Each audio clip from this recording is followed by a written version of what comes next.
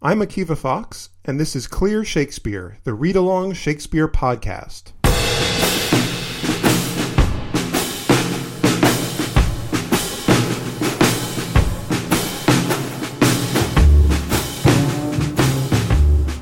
Greetings from sunny Durham, North Carolina. Welcome to Part 8 of Hamlet. Grab your copy of Hamlet, turn to Act 5, Scene 1, and we'll start. And Act 5 of Hamlet is where things start getting really good. And by really good, I mean incredibly weird. When Act 5 starts, everything is out on the table. Hamlet knows that Claudius wants to kill him, Claudius knows that Hamlet wants to kill him, and all these characters are coming back together at last. There's no avoiding the big questions of the play anymore. Someone's going to have to win, and someone's going to have to lose, and it's going to happen soon. But just as all of this is coming back together, Act 5 starts with one of the weirdest scenes in theater. And I think we forget it's so weird because it's so famous. It is, after all, the gravedigger scene from Hamlet. Because, whenever you're coming back into town from almost being executed in England and being captured by pirates on your way to your showdown with your evil uncle, you just stop by a graveyard to have a conversation. Because remember, the last thing we heard from Hamlet was him swearing that he'd get his revenge, that his thoughts would be bloody or they'd be worth nothing. And the last thing we heard from Claudius and Laertes was their plan to kill Hamlet. So while all of Act 4 and arguably the entire play has been building up to this moment of confrontation, Shakespeare puts it off. Because instead of seeing Hamlet and his enemies enter to face off, what you get is two clowns with shovels. Really, if you didn't know this play, that would be super weird. And because a lot of people know this play and because it's famous, we usually think of these two weird characters that enter at the beginning of this scene as the gravediggers.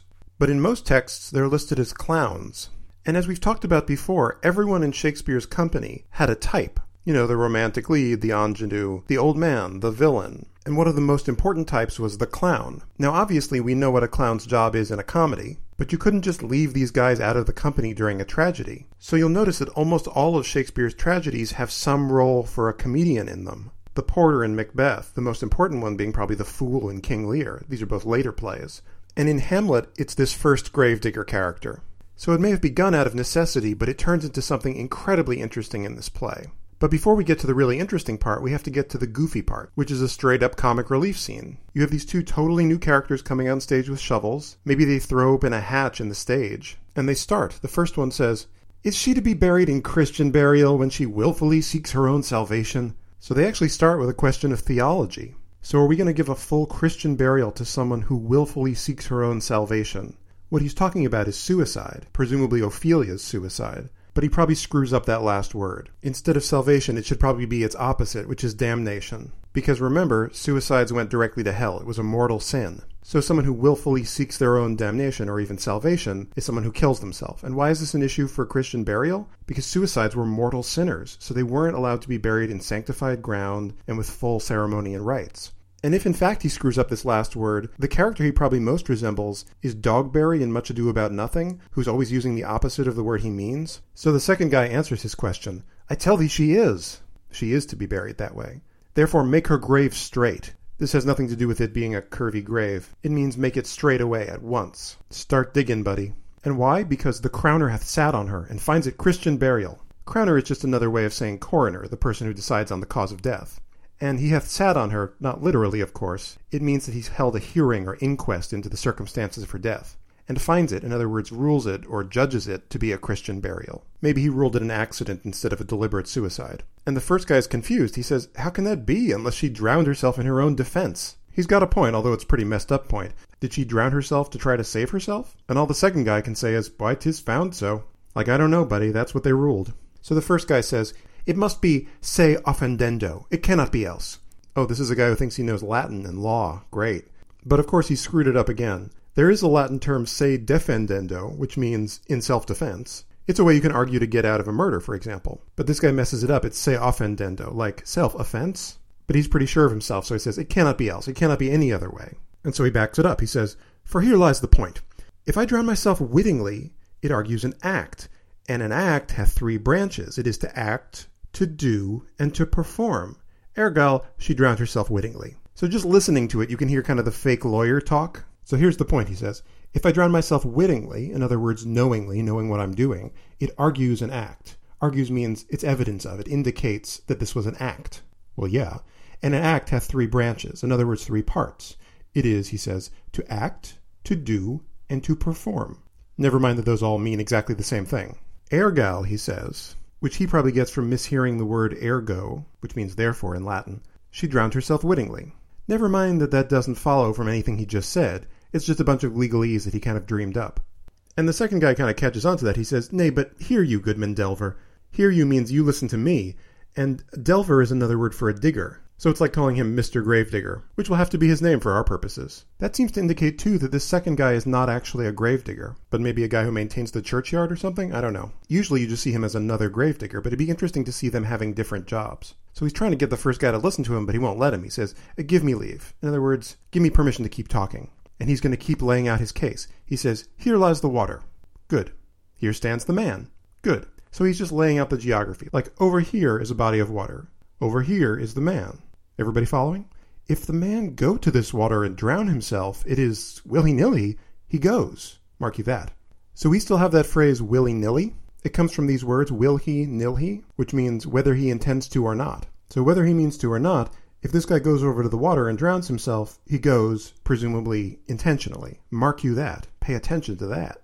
But if the water come to him and drown him, he drowns not himself. So if the water somehow gets up and goes over and drowns him, he's not responsible for his own death. Ergal, he that is not guilty of his own death, shortens not his own life.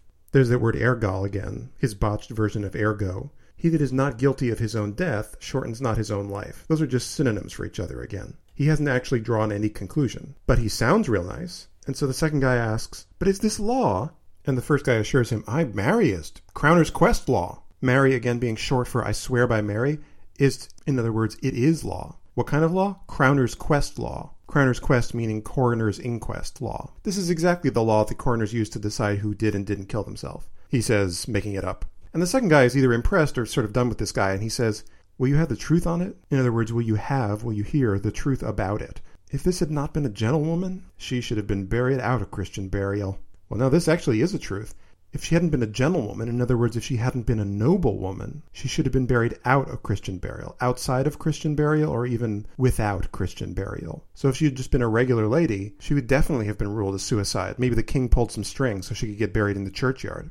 And the first one agrees. He says, "Why, there thou sayest. You're speaking the truth there." And he goes on, "And the more pity that great folk should have countenance in this world to drown or hang themselves more than they're even Christian." Great folk are important or ranked or rich people. It's a pity that they should have countenance, in other words, the privilege or the approval of the authorities, to drown or hang themselves more than they're even Christian. Even Christian is like fellow Christian. So it's a shame these rich people can drown or hang themselves whenever they want and get away with it. But time to move on. He says, "Come, my spade." Spade just being another word for a shovel. He's calling for his shovel so he can start digging. And as he starts digging, he thinks, "There's no ancient gentlemen, but gardeners, ditchers, and gravemakers."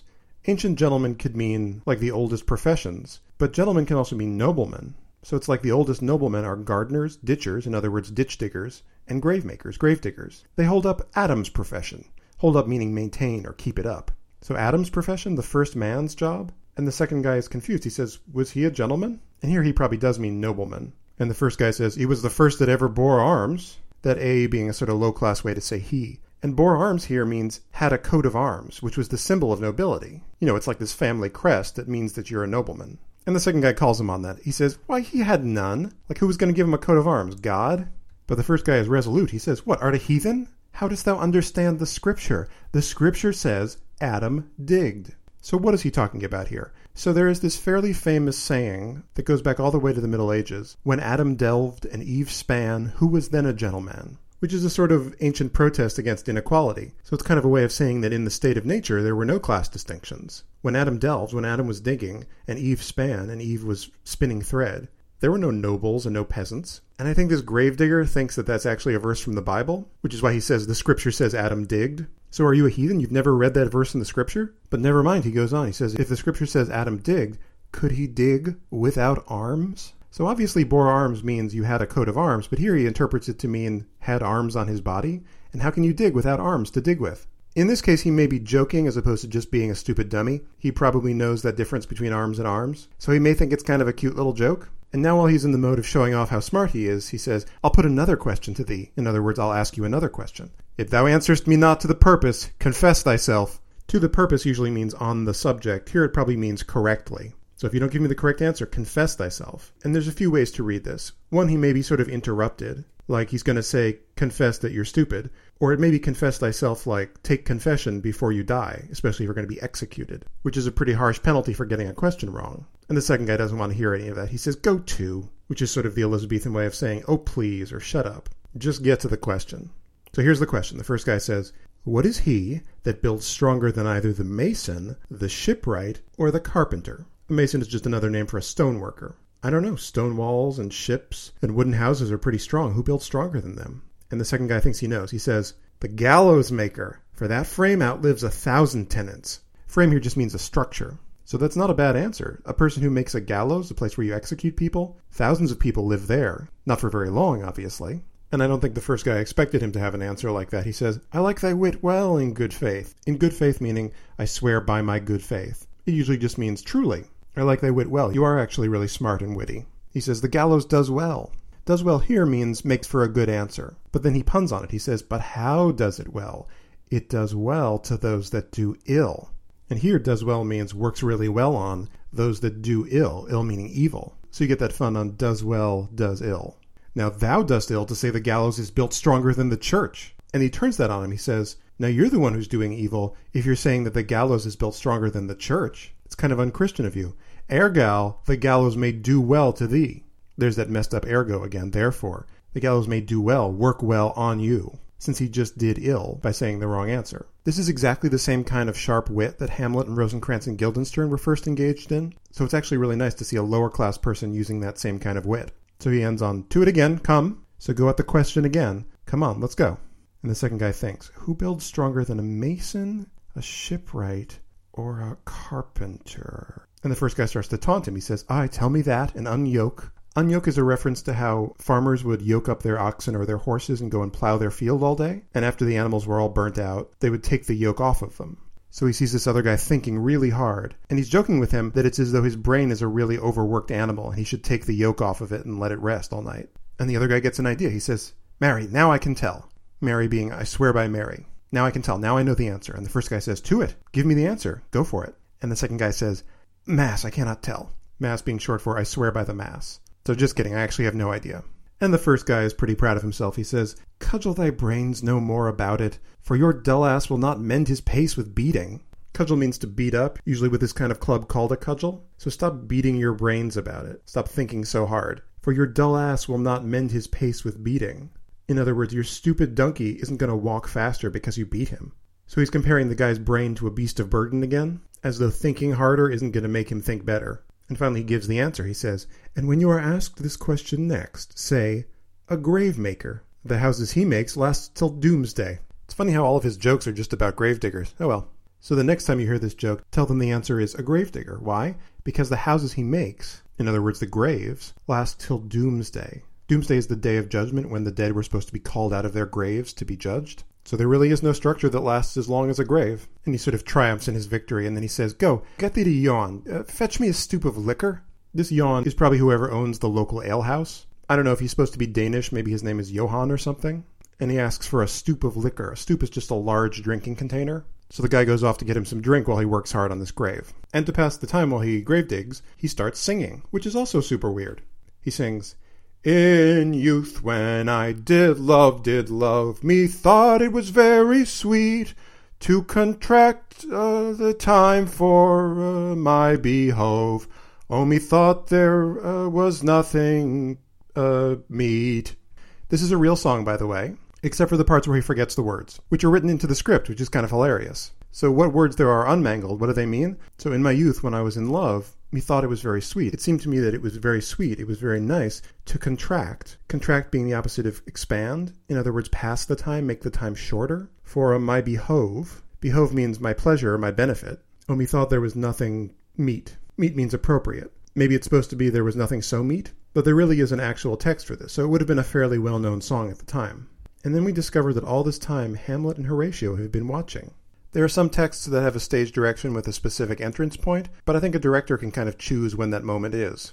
So we haven't seen this guy in a little while. Welcome back, Hamlet. And they're met by this very strange sight, which is a guy singing while he digs a grave. And Hamlet says, has this fellow no feeling of his business that he sings at grave making? Feeling of his business means like no understanding or awareness of the nature of his business. This is serious business, the burial of the dead. So if he sings while he's doing this, does he appreciate what he does? And Horatio doesn't think it's as big of a deal. He says, custom hath made it in him a property of easiness. Custom being habit, or just getting accustomed to the action, has made it in him a property of easiness, which means like a careless activity. You do something enough, you get used to it. Remember, Hamlet had this long speech about custom to his mother in the closet scene? So Horatio says, go easy on this guy, he's just used to it. It's not as big of a deal for him. This is someone who's used to death. And Hamlet says, 'tis e'en so. E'en being short for even, meaning just exactly so, you're right. The hand of little employment hath the daintier sense. Hand here being another way of just saying the person of little employment, a person who doesn't have very much experience with doing something, hath the daintier sense. Daintier sense meaning a more refined or particular sensibility. If you weren't trained as a surgeon, it'd be pretty gross to open up people's bodies, but if you're a surgeon, you're totally used to that. It's nothing.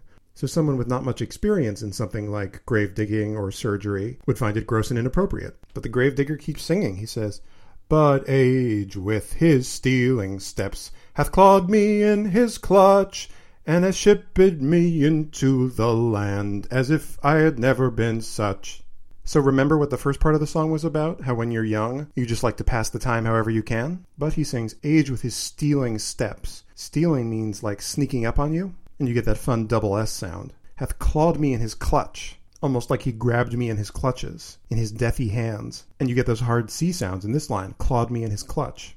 And hath shipped me into the land, which means return me to the earth, to the dust I came from, as if I had never been such, as if I had never even existed. So actually, this is a pretty appropriate song for a gravedigger to be singing, about how we start out as dirt and then we end up as dirt. And then the big surprise, as he's digging, he throws a skull up out of the grave. And Hamlet is freaked out, as you might be if you saw a human skull lying there in front of you. He's shocked. He says, that skull had a tongue in it and could sing once. So this gravedigger is singing? Well, that dead person used to sing. How the knave jowls it to the ground, as if it were Cain's jawbone that did the first murder.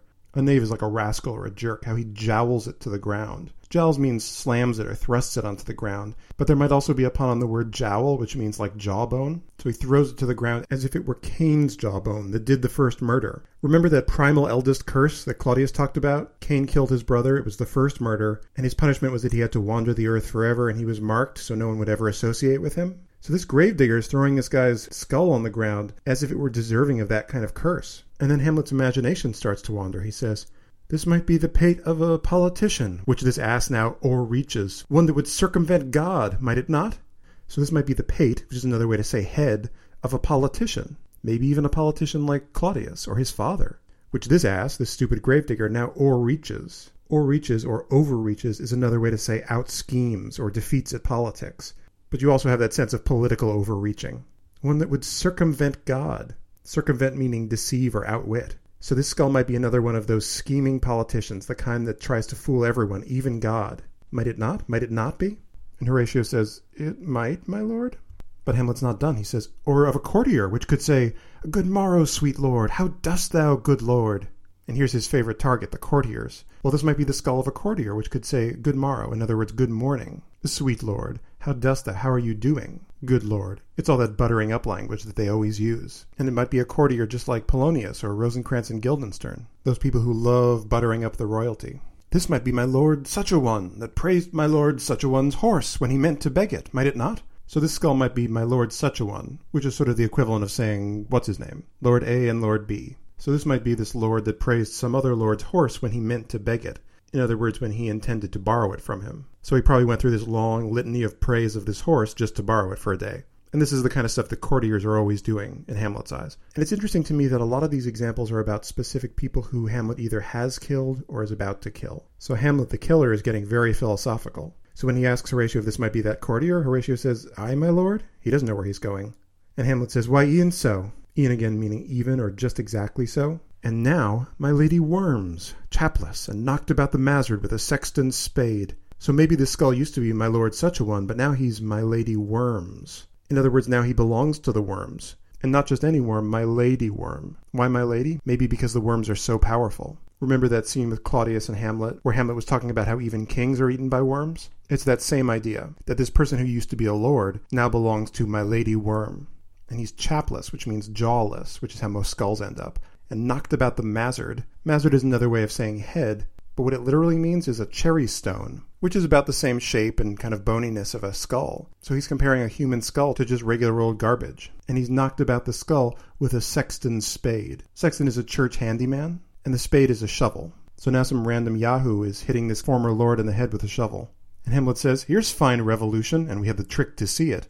Revolution, of course, can mean the lower classes rising up to defeat the upper classes, which is one thing that Sexton is doing by hitting an important guy in the head with a shovel. But think of it also in the sense of revolve, almost like Fortune's wheel. So the person who was really important is now nothing, and the guy who's normally nothing has all the power over him. And we have the trick to see it, if we had the knack to see it, basically. Did these bones cost no more the breeding, but to play at logets with them? As in, didn't all the expensive bringing up that went into these bones, you know, the education and the horse riding instructions and the fancy clothes and all that stuff. And then logets is a game kind of like horseshoes, which is basically what the guy is playing with skulls. So after all the expense put into making these bones, have they ended up so cheap that some guy's just playing a game with them? And he says, mine ache to think on it. In other words, my bones ache, just thinking about that maybe I'd end up like this. But the gravedigger keeps singing. He hasn't noticed them yet. He sings, a pickaxe and a spade, for and a shrouding sheet. Oh, a pit of clay for to be made, for such a guest is meet.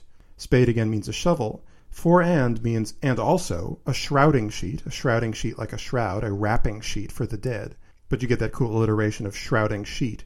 Oh, a pit of clay for to be made, clay like dirt, for such a guest is meet. Meet means appropriate. For such a guest being those tenants he talked about, the dead bodies. So in some ways he's almost reflecting on what Hamlet just talked about. So no matter how important of a guest you are, the accommodations you get in the afterlife are just a pit of clay. And then he throws up some more bones. Another skull hits the ground. And Hamlet says, there's another. Why may not that be the skull of a lawyer? And here's where Shakespeare really gets to do social commentary. Everyone's always loved lawyer jokes. So he says, where be his quiddities now, his quillets, his cases, his tenures, and his tricks? Quiddities and quillets, in addition to being these amazing sounding cue words, are ways to say quibbles, sort of like picky little legal points that you use to pick holes in a case. Just the kinds of things that lawyers are always doing. His cases, his legal cases, his tenures. Tenures are property titles or real estate titles in general. And his tricks, his legal tricks. Now that he's dead and just a skull, what happened to everything he built his career on? Why does he suffer this rude knave now to knock him about the sconce with a dirty shovel, and will not tell him of his action of battery? So why does he suffer this rude knave? Why does he allow this rude rascal to knock him about the sconce? Sconce also means head. I don't know where Hamlet gets all these amazing synonyms for head, but sconce is literally a lantern. And when you think about a lantern, it has that kind of empty skull look to it too. So why is a lawyer letting this jerk hit him on the head with a dirty shovel and will not tell him of his action of battery? An action of battery is a lawsuit for battery. So why won't this lawyer sue this guy for hitting him on the head?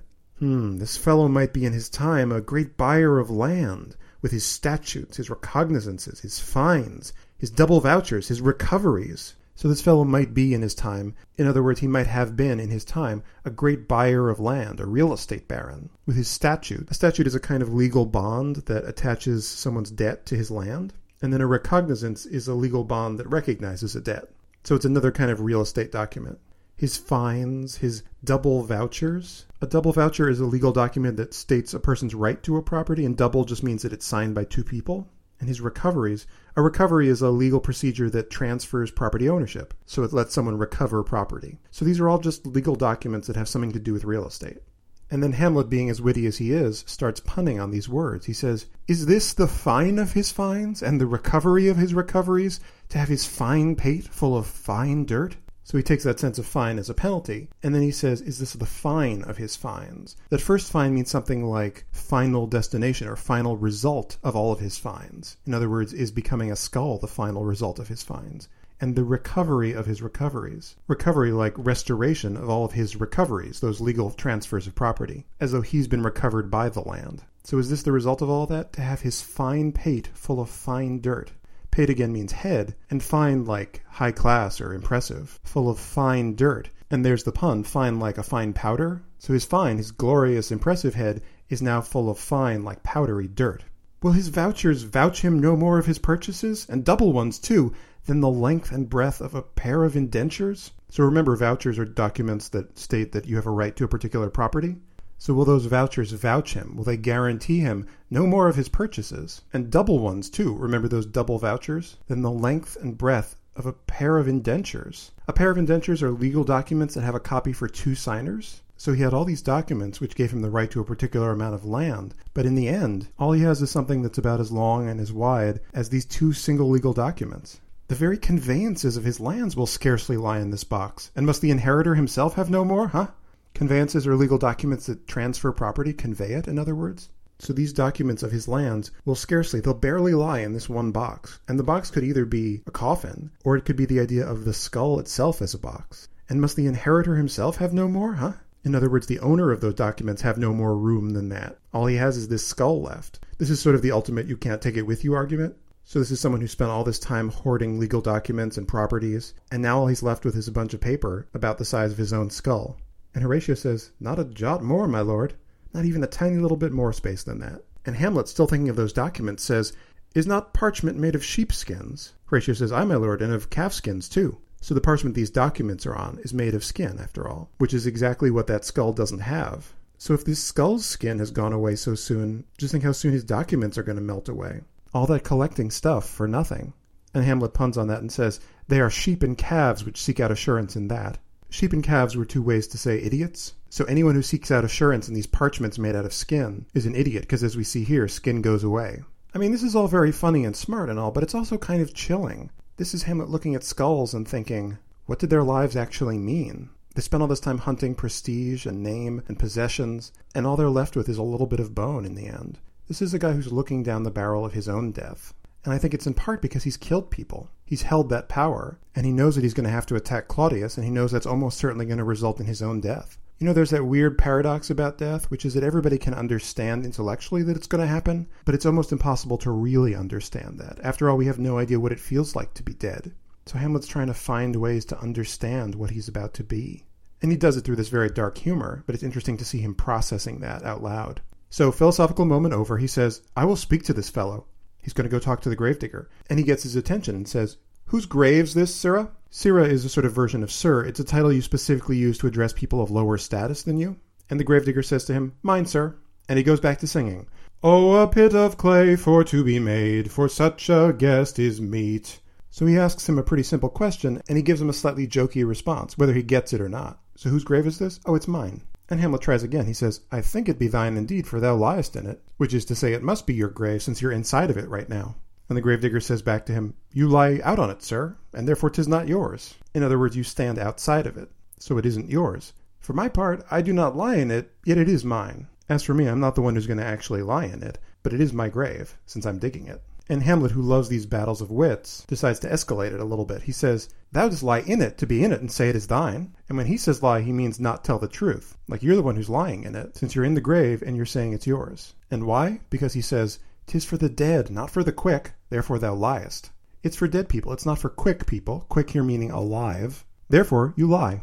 And Hamlet probably thinks he's going to blow this guy away. But the gravedigger's actually almost better than he is at this. He says, "'Tis a quick lie, sir. 'Twill away again from me to you." And when he says quick, he means fast. So this is a classic turn in the style of battles of wits and punning. Hamlet used quick one way, and he takes that word quick and remakes it. And it's so quick, he says, that 'twill away again. In other words, it'll run away again from me to you. As if now Hamlet is the liar. And Hamlet's actually a little flustered by this guy. He's pretty fast on his feet. Hamlet says, "What man dost thou dig it for?"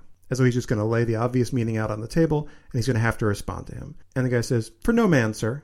Well, how can that be? But Hamlet figures it out. He says, "What woman, then?" And the guy says, "For none neither." Not one of those either. And Hamlet's pretty frustrated at this point. He says, "Who is to be buried in it?" And finally the gravedigger gives up the game. He says, "One that was a woman, sir, but rest her soul, she's dead." So it's a person who used to be a woman, but rest her soul, may God rest her soul, she's dead now. So she's just a dead body. And obviously this is a joke, but there's something also a little chilling about it, that you become neither a man nor a woman when you're dead. You just become a thing. And Hamlet is pretty floored. He says, "How absolute the knave is." Absolute meaning precise or literal. This knave is, this rascal is. "We must speak by the card, or equivocation will undo us." To speak by the card means to be incredibly precise. This may actually be a navigation reference, this phrase, by the card. It might refer to a card that sailors have, or even a map. It's something that's marked to help them find their way at sea. And that's the kind of precision that Hamlet needs when talking to this stupid guy. So we have to speak incredibly precisely, or equivocation, which means double meaning, or quibbling, or punning, will undo us. Undo meaning defeat. He's genuinely surprised by this guy. He says, By the Lord, Horatio, this 3 years I have taken note of it. The age has grown so picked that the toe of the peasant comes so near the heel of the courtier he galls his kibe. So by the Lord, I swear by God, this 3 years, in other words, these last 3 years, it may not literally be 3, it might just be these last few years. I have taken note of it, in other words, I've noticed this. The age is grown so picked. This time we live in is grown so affected, so over-refined, as though this courtier sentiment is kind of creeping into all parts of life. So it's so affected that the toe of the peasant comes so near the heel of the courtier, he galls his kibe, which is a fancy way of saying he chafes his heel. So the image is of a peasant following so close behind a courtier that his toe starts to annoy the back of the courtier's heel. But not literally following him in style. So even the peasants now are talking like courtiers. So Hamlet has to choose his words very carefully when he speaks to this guy. He says, "How long hast thou been a grave maker?" And of course the gravedigger is really happy to hear that. He loves talking about grave digging. He says, "Of all the days in the year, I came to it that day that our last king Hamlet overcame Fortinbras." Oh, this is interesting. Remember at the beginning of the play when we heard about how Hamlet's father defeated Fortinbras's father in battle? Well, that was exactly the day that this random gravedigger started working. And Hamlet asks, "How long is that since? Like, how long ago is that?" And the gravedigger says, "Cannot you tell that? Every fool can tell that."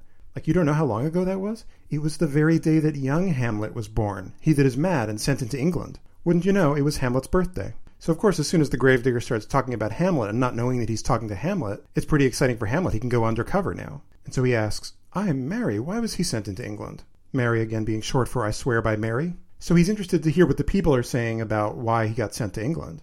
And the gravedigger looks at him like an idiot and says, "Why, because he was mad? Duh. He shall recover his wits there, or if he do not, 'tis no great matter there. He'll recover his wits, in other words, he'll recover his sanity. But if he doesn't, that's fine if he's in England." And Hamlet asks, "Why?" And the gravedigger says, "'Twill not be seen in him there." Seen meaning noticed. So they're not going to notice he's crazy there. Why? There the men are as mad as he. So everyone's crazy there. And obviously this is being performed in front of an English audience, so I'm sure they find this hilarious. Foreigners ragging on England. And Hamlet's amused, but he wants to know more. He says, "How came he mad? Like, how did Hamlet go crazy?" And the gravedigger says, "Very strangely, they say." And Hamlet asks, "How strangely?" And the gravedigger says, "Faith, e'en with losing his wits." So it's almost as though this is a state secret. Faith, in other words, I swear by my faith. He even went crazy with losing his wits, losing his mind or his sanity, which of course is just a synonym for going mad, which is ridiculous. And Hamlet says, "Upon what ground?" Ground being a word for reason. So he's saying, no, what I mean is, what was the reason he went crazy? But of course he's left himself open to punning. And the gravedigger says, "Why, here in Denmark." So he puns on the meaning of ground into literal ground, and he thinks he's asking, where did he go crazy? He says, "Why, here in Denmark." And now that he's won that particular battle of wits, he goes on, "I have been sexton here, man and boy, 30 years. So I've been working as the church handyman here, as a man and as a boy, for 30 years. And this is a little controversial because this seems to give an age for Hamlet. Remember he said his first day of work was Hamlet's birthday? I don't know, I always read Hamlet as younger, but maybe that's just because I first read it when I was a teenager, so I saw myself as him. But it's interesting to see a very specific age given. Not that that ever stopped 50-year-olds from playing this part. He always seemed about 21 to me. And then Hamlet asks him a somewhat odd professional question. He says, "How long will a man lie in the earth ere he rot?" Ere he rot meaning before he rots. So how long does it take that skin to go away? And the gravedigger replies, "Faith, if he be not rotten before he die, as we have many pocky courses nowadays that will scarce hold the laying in, he will last you some 8 year or 9 year. Faith, I swear by my faith, if he be not rotten before he die, if he isn't rotten before he actually dies, since we have many pocky courses, pocky meaning diseased, specifically ridden with pox, and courses being another word for corpses. So nowadays the bodies are actually pretty messed up by disease, so much so that they will scarce hold the laying in. In other words, they will barely last through the burial without falling apart. But if he isn't rotten already, he will last you some 8 or 9 year. So that's about how long it takes to get down to the bones. But he has an addendum. He says, a tanner will last you 9 year. A tanner is a person who takes animal skins and uses chemicals to make them last longer, to make them leather, basically. This is actually kind of a neat reflection back on the sheepskins and calfskins part from earlier. So if someone's a tanner, they'll last longer than other people. And Hamlet asks, why he more than another? And the gravedigger says, why, sir, his hide is so tanned with his trade that he will keep out water a great while, and your water is a sore decayer of your horse and dead body. His hide, his own animal skin, is so tanned with his trade, it's so preserved with his trade, with his job, that he will keep out water a great while. So he spent so much of his life around chemicals that his skin takes longer to decompose in the ground because it keeps out water so well. And your water is a sore decayer, sore meaning severe or harsh, of your horse and dead body. Whoreson literally means, of course, son of a whore, but it's as close to a swear word as we have in this play. If you'd like, you can insert your favorite swear word instead of whoreson. It also gives a little bit of local color, that this is how these lower class people talk. And then he sees a skull and wants to use it as an example. He says, here's a skull now. This skull hath lain you in the earth 23 years. So this is a skull that's been in the earth for 23 years. And Hamlet's interested. He says, whose was it? As if the gravedigger would know. But fortunately for the purposes of this play, the gravedigger does know. How he tells, I have no idea. Some productions have some identifying feature of the skull. I don't know. So when Hamlet asks whose skull it was, the gravedigger says, a whoreson madfellow's it was. There's that word whoreson again. Madfellow's it was. It belonged to this crazy guy. And then he asks him, whose do you think it was? Weird question. Hamlet says, nay, I know not. And the gravedigger says, a pestilence on him for a mad rogue. A pestilence on him, may the plague be on him, for a mad rogue, for being a crazy, dishonest man. And what's his complaint? He poured a flagon of Rhenish on my head once. A flagon is a big pitcher, and Rhenish is a kind of wine, specifically from the Rhine region in Germany. So this guy poured an entire pitcher of wine on my head once. That's why he was a mad rogue. And finally he tells Hamlet whose it was. This same skull, sir, was Yorick's skull, the king's jester. So this same skull, this very skull here, belonged to Yorick, who was the jester to the king. And because this was 23 years ago when he died, it was to Hamlet's father. Remember, the job of the jester was to make the king laugh and to make fun of him to his face even sometimes. He was the only one who could do that. Almost in the same way that this character is making fun of Hamlet to his face. This is really as close to a jester figure as we have in this play. But of course, if Hamlet is 30 and this guy's been dead for 23 years and used to work for his dad, Hamlet knew this guy. And Hamlet says, this? And the gravedigger says, even that. Short for even that, as in just exactly this one. You almost get a sense from this exchange that the gravedigger actually knows exactly who he's talking to and specifically brought up this skull. But it's very convenient for the rest of the scene. And Hamlet says, let me see. And then we get the most famous pose in all of theater history, which is Hamlet holding the skull in his hand and looking at it. And this bugs me to no end. Let's say someone handed you a skull in a cemetery. Are you just going to grab it? Personally, I'd be super weirded out by it. I wouldn't want to touch a skull, especially if it was someone I knew. But of course, everyone who plays Hamlet has to hold this skull by the face and look deeply into his scully eyes and seem profound and pose for the picture that's going to be in the newspaper and put it up on his wall afterwards. Occasionally, and I wish this happened more often, you will see Hamlets that are actually afraid to touch it, that use like a stick to pick it up, or don't even touch it, or just kick it around a little bit with their feet. What's important here is Hamlet literally coming face to face with death. Because all those other skulls he was talking about earlier, where he was making up possible identities for them, they weren't real to him. But this is real to him. He knows exactly who this dead person is. And the first thing he says, in addition to being famous, is very sad. He says, alas, poor Yorick. Alas is a word of real sorrow. He says, poor Yorick. Why is he poor? Because he's dead. Hamlet probably hasn't thought of him in years and years. But here he is, face to face with his skull. And he says, I knew him, Horatio. Not I knew him well. A fellow of infinite jest, of most excellent fancy. Jest means joking around. It's what a jester does. But how much of it? Infinite jest. Like he could joke forever. Of most excellent fancy. Fancy, remember, meaning imagination or inventiveness. He hath borne me on his back 1,000 times. In other words, he carried me on his back 1,000 times when I was a little kid.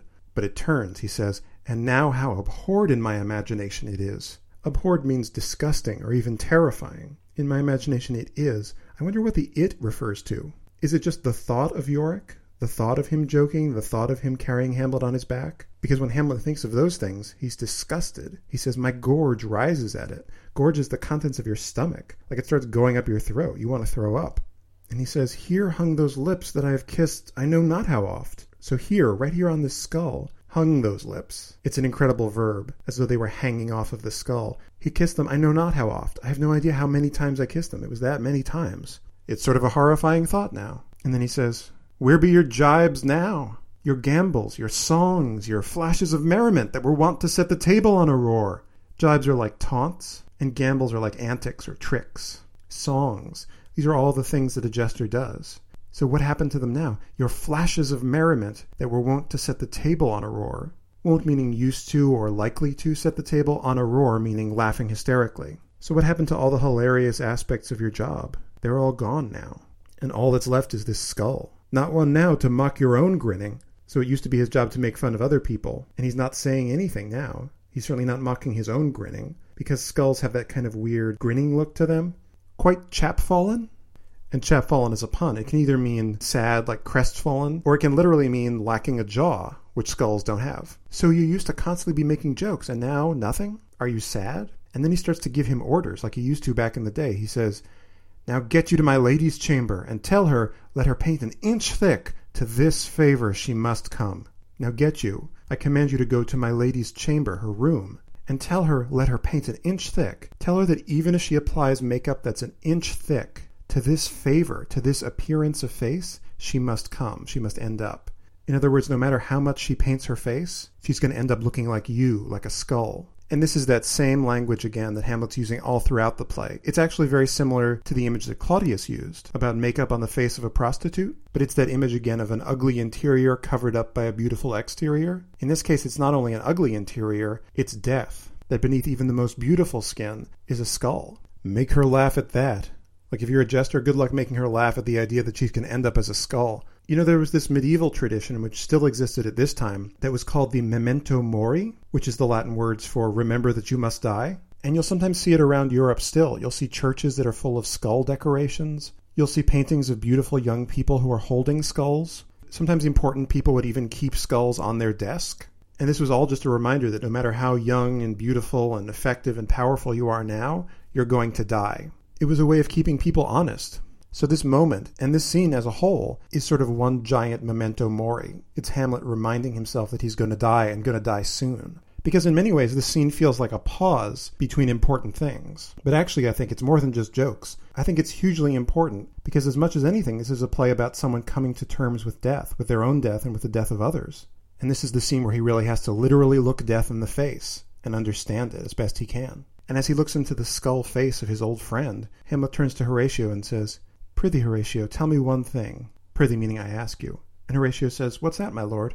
And Hamlet asks, "Dost thou think Alexander looked to this fashion in the earth? So do you think Alexander the Great, the greatest conqueror who the world has ever known, looked to this fashion, looked this way in the earth when he was dead and buried?" And Horatio says, "E'en so. Just exactly this way." And Hamlet says, "And smelt so? Puh! Did he even smell that bad?" And Horatio says, "E'en so, my lord. Just exactly like that. That's what dead things smell like." And Hamlet gets lost in his head again. He says, "To what base uses we may return, Horatio." Base meaning low or worthless or even dishonorable. So after we're dead, think of all the terrible ways we're going to be used. Why may not imagination trace the noble dust of Alexander till he find it stopping a bunghole? Usually when you fill a barrel with alcohol to age it or just to store it, the bunghole is the hole you use to get the alcohol in and out of it. And usually it was sealed up with either a stopper or something like clay. So Hamlet says, couldn't your imagination follow the dirt that Alexander turned into when he died, till it becomes the clay that just stops up a bunghole? And Horatio's getting a little weirded out by this. He says, "'Twere to consider too curiously to consider so."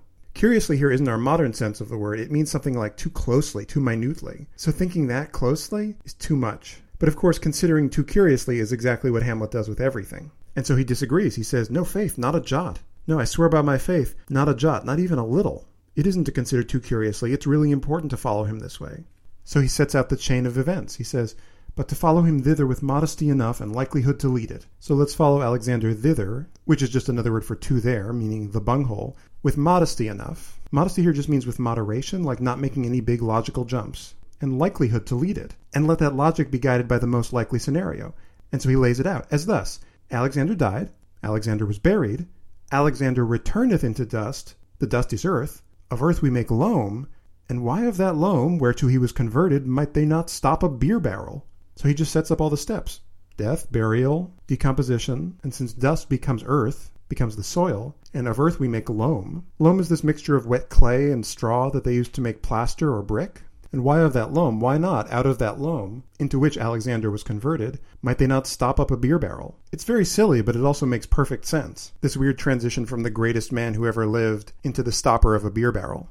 And then this amazing language moment happens. Notice this whole scene has been in prose, which is usually how comedic and especially lower-class comedic scenes are written. But Hamlet's going to transition back into verse, and he's going to do it with this very conscious poem, a rhyming poem. He says, "Imperious Caesar, dead and turned to clay, might stop a hole to keep the wind away." Imperious meaning majestic or ruling. Caesar, Julius Caesar, another one of the greatest conquerors who ever lived, dead and turned to clay, having died and decomposed into soil, might stop a hole, might plug up a hole to keep the wind away. You know, if there was like a hole in the wall of your house, you might use some clay to stop that up, and maybe that's clay that's made out of Julius Caesar himself. Oh, that earth which kept the world in awe should patch a wall to expel the winter's flaw. Like, oh, it's amazing that that same dirt, which used to be the greatest conqueror in the world, that the world was in awe of, should end up patching a wall to expel, in other words, to keep out the winter's flaw. Flaw here meaning a gust of wind. So this little poem is a way of summing up everything he's been saying in this scene, that no matter how great you are, you become nothing eventually. But the regularity of these two rhymed couplets in a row really seals up the first half of the scene and gets us into verse in general. And as soon as that happens, the scene changes because he hears a noise. He says, but soft, but soft. Soft being another way to say listen or even wait. Aside, as in let's go to the side where they can't see us. Why? Here comes the king, the queen, the courtiers. So it's a big funeral procession led by the most important people in the kingdom. And Hamlet asks, who is this they follow, and with such maimed rites?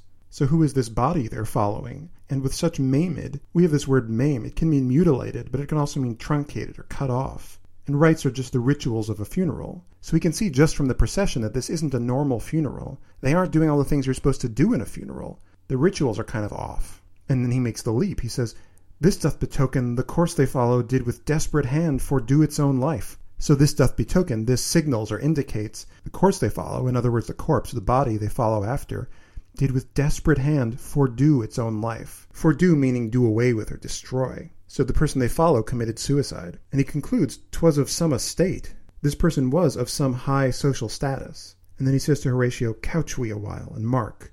Couch doesn't mean they're going to sit on a couch. It means let's conceal ourselves. Let's lie hidden for a little while and mark and pay attention to what's going on here. Because nobody knows where he is except Horatio right now. So he wants to keep himself hidden. So they hide behind the nearest rock or whatever is available. And then we hear from this procession. The first one we hear is Laertes, who interrupts it. And he says, what ceremony else? As in, what further ceremony? What more rituals do we have to do? And Hamlet, in hiding, says, that is Laertes, a very noble youth. Mark. Mark meaning watch or pay attention. Now, Horatio may know who Laertes is. He probably missed him at the beginning of the play, but he probably has at least some idea who it is. But Hamlet just wants to point it out. Another part of this is Hamlet putting together who this dead body is. But Laertes asks his question again. He says, what ceremony else? And now we see that he's asking it of the priest who's performing the ceremony. But the priest doesn't have any more rituals for him. He says, her obsequies have been as far enlarged as we have warranty. Obsequies are prayers or rituals of mourning. They've been as far enlarged. In other words, they've been extended as far as we have warranty. Warranty not in our modern sense of replacing your tires if they get broken, but as in authorization from the church. Like we've stretched these rituals as far as the church will let us. And the priest says, her death was doubtful, and but that great command o'ersways the order, she should in ground unsanctified have lodged till the last trumpet. So her death was doubtful, it was suspicious. In other words, it kind of looked like a suicide. And but that great command o'ersways the order. If it weren't for the fact that the command of a powerful person, in other words Claudius, o'ersways the order, overrules the order of the church, she should in ground unsanctified have lodged. So if it hadn't been for the king's order, she would have ended up in an unconsecrated grave, because suicides weren't allowed to be buried in churchyards in holy ground. She should have lodged there, she should have lived there, till the last trumpet. This is a reference to the trumpet that sounds on Judgment Day that wakes the dead from their graves. So if it wasn't for the king's order, she would have been there forever. And the priest is obviously pretty pissed at having to do this. He says, for charitable prayers, shards, flints, and pebbles should be thrown on her. For here means instead of or in place of. Instead of these charitable prayers, shards, like little pieces of broken pottery, flints, little pieces of flint, and pebbles. Because in England there was this tradition that you would bury suicides at a crossroads with a stake driven through their heart to mark the spot. They were really against suicide, apparently. And then people who passed by those crossroads would throw little pieces of pebble and rock at the stake. That's harsh, right? She's not Dracula. So this priest is saying we really should have treated her like a suicide because you know that's what she was. We should have disrespected her. Yet here she is allowed her virgin krantz, her maiden struments, and the bringing home of bell and burial. But instead of all those rocks being thrown at her, she's allowed her virgin krantz. That's a reference to a wreath that you would put on the grave of someone who died a virgin. Her maiden struments, which are flowers that you would put on the grave of a virgin. And the bringing home, the carrying to the grave of bell and burial. Bell and burial means that the church bells ring and you have a whole funeral service. So you see that contrast of she should have had these rocks thrown at her and instead she's having flowers put on her. And she gets almost all the things that a regular Christian would get. But Laertes isn't having any of that. He says, must there no more be done? And the priest replies, no more be done. You hear how straightforward all those single syllables are again? Must there no more be done? And then the priest even has sort of a half line there. No more be done. So the rest of his line is in silence. And the priest gets even harsher. He says, we should profane the service of the dead to sing a requiem and such rest to her as to peace-parted souls. So we'd profane the service of the dead. The service of the dead being the funeral rituals. We would profane them. We would make them unholy to sing a requiem, which is the Latin text that you sing at a funeral, and such rest. Such rest could mean other similar rites, but it could also refer to the rest that the dead sleep. After all, requiem means give them rest in Latin. As to peace-parted souls, the same service of the dead as we do to souls who parted in peace. It's a very alliterative term, peace-parted, but it refers to those souls who departed from the earth in peace, i.e. without killing themselves. And Laertes doesn't want to hear any of that, so he jumps on the priest's line and ends it. Lay her in the earth, and from her fair and unpolluted flesh may violets spring. So put her into the ground, and from her fair and unpolluted flesh, in other words, unpolluted by sin. So that's his way to strike back and say she wasn't a sinner. She didn't kill herself. Also unpolluted in the sense of being a virgin, though there may be some debate about that too. From her flesh may violets spring. We've heard about violets a lot in this play. It's a flower that's a symbol of modesty and fidelity and even virginity. It's very strongly associated with the Virgin Mary. So may violets spring, may they spring up, may they grow out of her flesh. It's a beautiful image. And he turns on the priest and says, I tell thee, churlish priest, a ministering angel shall my sister be when thou liest howling. Churlish means rude or ungracious. So you rude priest, a ministering angel. Ministering meaning serving God or watching over people as an angel does. So my sister's going to be a ministering angel when thou liest howling. In other words, when you lie howling in hell from the flames and the pain. Not a fan of this priest, apparently. And as soon as he says sister, that's Hamlet's cue, because Hamlet pipes up and says, What, the fair Ophelia? He didn't know Ophelia was dead. Horatio obviously never told him. But as soon as he hears Laertes' sister is dead, that destroys him, because he never thought he was hurting her that way. It turns out she's become more collateral damage from his revenge quest. But it isn't time for him to come out yet. He has to wait and hold his tongue. And after they put Ophelia in, Gertrude walks up to the grave and says, Sweets to the sweet. The sweets here are sweet-smelling flowers that she's putting on the grave. So I'm giving sweet-smelling flowers to a sweet girl. And she starts to sprinkle flowers on the grave. She says, Farewell. I hope thou shouldst have been my Hamlet's wife. This is really fascinating to hear, that she wished that Ophelia could have become Hamlet's wife. So that was actually something she supported. I thought thy bride bed to have decked, sweet maid, and not have strewed thy grave. I thought I was going to have decked, in other words, decorated or adorned your bride bed, which is the place where the bride and groom sleep together for the first time after their wedding, and not have strewed thy grave. Strewed meaning covered with flowers. So it's this pretty eerie comparison of beds and graves. We had it in Hamlet's speech about the Polish Wars, that they're going to their graves like beds. And here we have Gertrude saying that she wished she would have been able to decorate Ophelia's bride bed, not her grave. So she's sleeping in a place that Gertrude didn't expect. And Laertes can't control his grief. He says, O treble woe, fall 10 times treble on that cursed head, whose wicked deed thy most ingenious sense deprived thee of. So treble woe is like a triple sorrow. I don't know exactly what he means by this. It might refer to the 2 deaths and 1 madness that Hamlet caused. But there's a real question. It just means a sorrow so strong that it's 3 times normal. So he says, may it fall 10 times treble, in other words, 30 times over, on that cursed head, whose wicked deed thy most ingenious sense deprived thee of. What's the wicked deed? It's the killing of Polonius. And that deed deprived Ophelia of her most ingenious sense. Ingenious meaning intelligent, and sense just being her power to reason. So the wicked deed deprived Ophelia of her sanity. So he's calling for a 30-time curse on the head that did the deed. And whose head is that? It's Hamlet's. He's the one who killed Polonius and caused her to go insane. And he gets so worked up, he says, Hold off the earth a while, till I have caught her once more in mine arms. So hold off the earth means don't cover her up with the dirt, till I have caught her, till I have held her or hugged her in my arms one more time. Again, this is something we've seen a lot, Laertes jumping into Ophelia's grave, but it is super weird. Don't forget how super weird it is. Could you imagine being at a funeral where someone jumped into the grave, opened the casket, and started hugging the body? We need to make this crazy stuff crazy again. He gets in there and he holds her body and he says, Now pile your dust upon the quick and dead, till of this flat a mountain you have made to o'ertop old Pelion or the skyish head of blue Olympus. So now that he's in there, he's asking them to pile the dust upon the quick and dead, on the living and the dead, both on him and his sister, till of this flat meaning level ground, you have made a mountain to o'ertop meaning surpass in height, old Pelion. Pelion was a famous tall mountain in Greece, or the skyish head of blue Olympus. Skyish is a really fun adjective. It just means touching the sky, but because it's touching the sky, it might also be blue-colored. The skyish head, in other words, the blue top of blue Olympus. Olympus was another very tall mountain in Greece. It was famously supposed to be the home of the Greek gods. So he's asking them to pile so much dirt on top of the grave that they form a mountain that's incredibly tall. But this is too much for Hamlet, and he finally comes forward. In fact, he jumps on to the end of Laertes' line and finishes the verse line. He says, "What is he whose grief bears such an emphasis, whose phrase of sorrow conjures the wandering stars and makes them stand like wonder-wounded hearers?" So bears such an emphasis means is expressed in such emphatic or strong words. If anything, it's how over-the-top Laertes' words are that is annoying Hamlet here, as though he's showing off his grief. Whose phrase of sorrow, whose way of expressing their sorrow, conjures the wandering stars. Conjures meaning casts a spell on them. And why are they wandering? Because they wander across the sky during the night. So what does this spell do to the stars? It makes them stand, makes them stop, stand still exactly where they are, like wonder-wounded hearers. I love that term, wonder-wounded. So these stars stand still as if they've been wounded by wonder. They've been struck by amazement. Which, incidentally, is probably how everyone in the scene is standing right now, like wonder-wounded hearers. You also get that cool alliteration of wandering and wonder and wounded. And now that everyone is looking at Hamlet, that he's revealed himself to be back, he says, "This is I, Hamlet the Dane." And I don't think you necessarily always get what a big deal this phrase is. He doesn't say Hamlet the Prince of Denmark. He says the Dane. The Dane is the King of Denmark.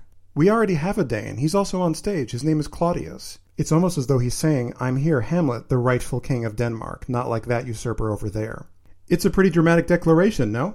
And with that, he jumps into the grave to fight over the dead body of Ophelia with Laertes. Again, super weird! And they start fighting. Laertes yells, "The devil take thy soul!" And he starts to attack him. And Hamlet says, "Thou prayest not well." What prayer is he referring to? The prayer for the devil to take Hamlet's soul? He's saying, Laertes, you probably shouldn't be praying to the devil. Pray to God instead. And as they're fighting, he asks Laertes, "I prithee, take thy fingers from my throat." I ask you to take your fingers off my throat. He's starting to strangle him. There's also a little bit of a pun on "I prithee" and "thou prayest." So you're praying badly to the devil, but I'm praying to you to take your fingers from my throat. And why should he take his fingers from his throat? "For though I am not splenitive and rash, yet have I in me something dangerous, which let thy wisdom fear." Splenitive is a pretty cool word. It means short-tempered, and it comes from the word spleen. It's that humoral medicine again. It's that idea that your temper came from a fluid in your spleen, supposedly. So I'm not splenitive and rash, but I have in me something dangerous, which let thy wisdom fear. In other words, if you're wise, you should be afraid of it. And we don't think of Hamlet as a fighter, but Hamlet's now killed a bunch of people. He's not wrong to tell Laertes to watch out for him. This guy is a killer. And he says, "Hold off thy hand." In other words, remove your hand from me. And meanwhile, the entire court who's watching this starts to freak out. Claudius says, "Pluck them asunder." In other words, drag them apart. So he's calling to his courtiers to break up this fight. Don't just let them kill each other. And Gertrude cries out, "Hamlet! Hamlet!" Now, admittedly, she hasn't seen him in a while, but she's trying to get him back to his old self. Don't do anything stupid. And then sometimes there's a little direction for everyone there to say, "Gentlemen." So all the courtiers who are present are trying to appeal to their noble side. And even Horatio gets involved. He says, "Good my lord, be quiet." Not shut up, although he should probably also shut up. But be quiet in the sense of be calm. Calm yourself, Hamlet. So they finally break him up, but Hamlet won't stop talking. And the question is, who's he talking to here? He might actually be talking to Horatio or even his mother. He says, "Why, I will fight with him upon this theme until my eyelids will no longer wag." I will fight with Laertes upon this theme, about this subject, in other words, Ophelia, until my eyelids will no longer wag, which means move or blink, so basically until I die. And Gertrude asks, "Oh, my son, what theme? So what subject are you fighting with him about?" And Hamlet says, "I loved Ophelia. 40,000 brothers could not, with all their quantity of love, make up my sum." Oh, so it's a contest. So not even 40,000 brothers, with all their quantity of love, in other words, their combined amount of love, couldn't make up my sum, my total of love. So he's saying that he loved Ophelia more than 40,000 times more than Laertes? And then he challenges him. He says, "What wilt thou do for her?" Yeah, what would you do for her to show your love? And Claudius apparently has gone over to Laertes and start to calm him down. He says, "Oh, he is mad, Laertes. This guy's insane. Don't pay any attention to him." And Gertrude's trying to do the same thing to Hamlet. She says, "For love of God, forbear him." Forbear him meaning leave him alone. Like, stop antagonizing this guy. But Hamlet doesn't listen. He says, "Swoons, show me what thou do." Swoons is another oath. It's another swear word. It's short for "I swear by God's wounds." Show me what thou do. Thou do is short for thou wilt do, or what you will do, what you would do for her. He says, "Would weep, would fight, would fast, would tear thyself, would drink up Isel, eat a crocodile." So there's this strange word woot, not in our modern slangy sense of it. It's probably short for would thou, as in what would you do? Would you weep for her? Would you fight for her? Would you fast? In other words, would you starve yourself for her? Would tear thyself? Would you tear yourself to pieces? Would drink up Isel. Isel is vinegar, so could you just drink vinegar to show how much you loved her? Eat a crocodile? They're actually incredibly over the top, as though he's mocking how outsized Laertes' demonstration of grief is. But Hamlet says, I'll do it. Dost thou come here to whine? To outface me with leaping in her grave? Man, he is really taunting him here. Something has hit a nerve. Now, obviously, Hamlet didn't know Ophelia was dead until 2 minutes ago, so he's probably in a pretty bad state. But he's really going after Laertes. Are you coming here to whine? So he's mocking Laertes' grief as whining. To outface me, which is a way to say confront or defy me, with leaping in her grave, as though he leaped in her grave as an insult to Hamlet in particular. Be buried quick with her, and so will I. In other words, if you're going to be buried alive with her, I will too. And if thou prate of mountains, let them throw millions of acres on us, till our ground, singeing his pate against the burning zone, make Ossa like a wart. If thou prate of mountains, prate means babble or chatter, about mountains, let them throw millions of acres on us. So he's taking Laertes' image of piling up dirt until they form a mountain and blowing it up even more. Till our ground, singeing his pate against the burning zone. Remember, pate means head, so here it means the top of the mountain. And the burning zone is sort of the sun's outer reaches. So they should build up a mountain so tall that its top is singed by the sun, and the mountain should make Ossa like a wart. Laertes already mentioned Pelion and Olympus, these famous Greek mountains, while Hamlet has another one, Ossa. So he says it should be so big that it should make Ossa look like a wart. It's clear that he's almost doing a parody of Laertes' grief demonstrations. And he ends with, Nay, and thou'lt mouth? I'll rant as well as thou. Hamlet used that word mouth in his speech to the actors way back in Act 3, Scene 2. It means to overact a speech. So if you'll mouth, if you'll do that pompous or affected speech, I'll rant as well as thou. I'll go on as well as you can. Like, you think you're the only one who can do this? Psh. This is almost a throwback to that being and seeming image from the very beginning of the play. Hamlet almost sees Laertes as another one of these seemers, someone who wants to demonstrate how sad he is, and Hamlet's the only one who feels real emotion. But he's very cruel here. And Gertrude is the one who shuts him down, and she shuts him down using the verse. She finishes his verse line, which cuts him off. She says, This is mere madness, and thus a while the fit will work on him. So mere isn't our modern sense of just. Here it means complete or total madness. But of course you get the fun alliterative moment of mere madness. And thus a while the fit will work on him. He's going to be suffering this fit of madness for a while. But, good news, anon, as patient as the female dove when that her golden couplets are disclosed, his silence will sit drooping. So anon meaning soon or shortly. As patient, as calm as the female dove when that her golden couplets are disclosed. Golden couplets are a pair of chicks that are covered in golden fuzz, and disclosed means hatched. So he'll be as calm as a mother dove with some babies under her. So soon his silence will sit drooping. Drooping in the sense of calm or even exhausted. There was this thought that mother doves cared for their young for so long after they were born that they basically exhausted and starved themselves. So that's what she's saying, that Hamlet is going to burn himself out on this madness, and in the end he's going to be quiet and calm. But Hamlet won't let her have the last word. Now he finishes her verse line. He says, Hear you, sir, what is the reason that you use me thus? Use me thus here meaning treat me this way. Although I wouldn't say that he's treating Hamlet that badly under the circumstances. Hamlet has a real victim complex here.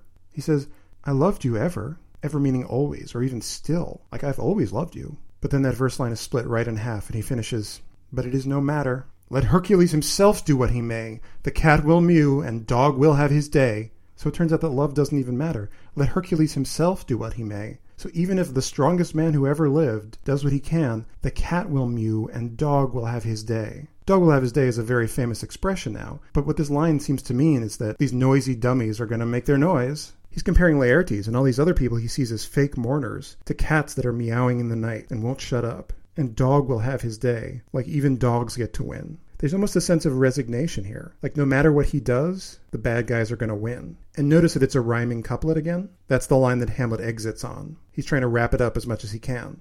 And then he runs off. And Claudius can't have this guy running around. He says, I pray thee, good Horatio, wait upon him. He wants to make sure that somebody's watching over Hamlet. He says, I pray thee, I ask you, Horatio, wait upon him. In other words, attend to him. Make sure he isn't alone in the castle. Again, chaos is starting to bust up the king's plans. He wasn't ready for Hamlet to be back yet.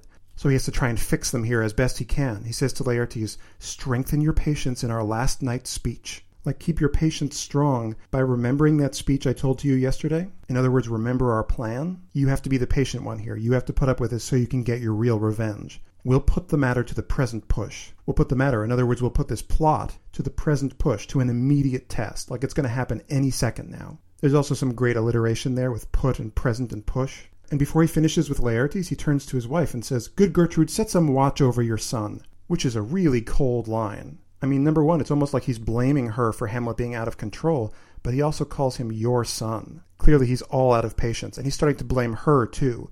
This is maybe another crack in the facade of their marriage. And then he turns back to Laertes to finish what he was saying. He says, "This grave shall have a living monument." It's a pretty ironic juxtaposition of grave and living, but here it means long-lasting or enduring, and monument is the word for a memorial or a gravestone on the site. Now, he might be referring to the actual gravestone, but what he's probably referring to is Laertes' revenge on Hamlet. That's really going to be the enduring memorial to Ophelia's death. And then he wants to make sure the scene only ends when he wants it to end. So he has his own rhyming couplet.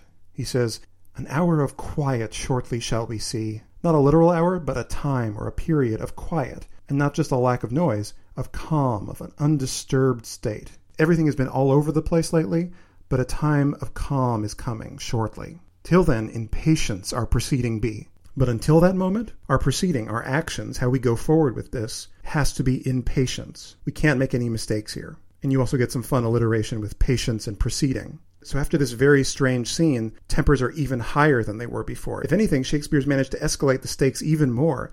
Laertes is somehow madder at Hamlet than he was before this scene, and Hamlet is now distraught knowing that Ophelia is dead too. So when we get to the next scene, the last scene of the play, something is going to have to break. That's the end of part 8. Come back for part 9, the final part of Hamlet. We're going to see who lives, who dies, how they live and die, and maybe most importantly, what the final result of all this revenging is. In the meantime, you can help to make this podcast possible. Go to clearshakespeare.com/support and kick in a few bucks. I really appreciate it. Bye.